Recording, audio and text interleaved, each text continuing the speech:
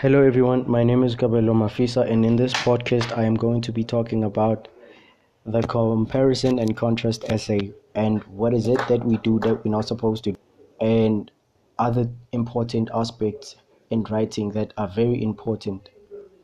Now, we write the essay to analyze two subjects by either comparing them, contrasting them, or doing both.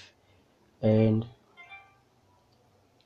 this simply means that in some essay we can contrast and compare at the same time, but on other essays one can only be done.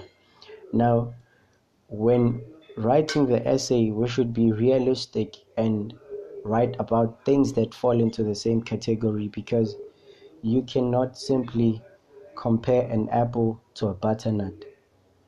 It just does not make sense. But you can compare an apple to a pear and compare the butternut to a pumpkin, because simply respectively so they fall into the same groups.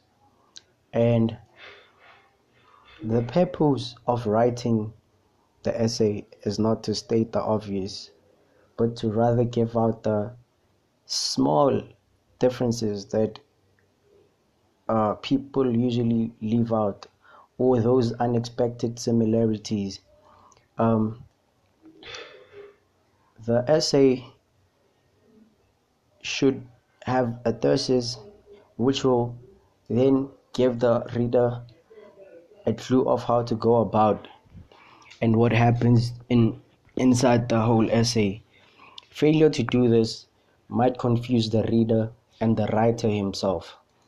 Now, this is all I can share for now, and thank you very much for listening. Thank you.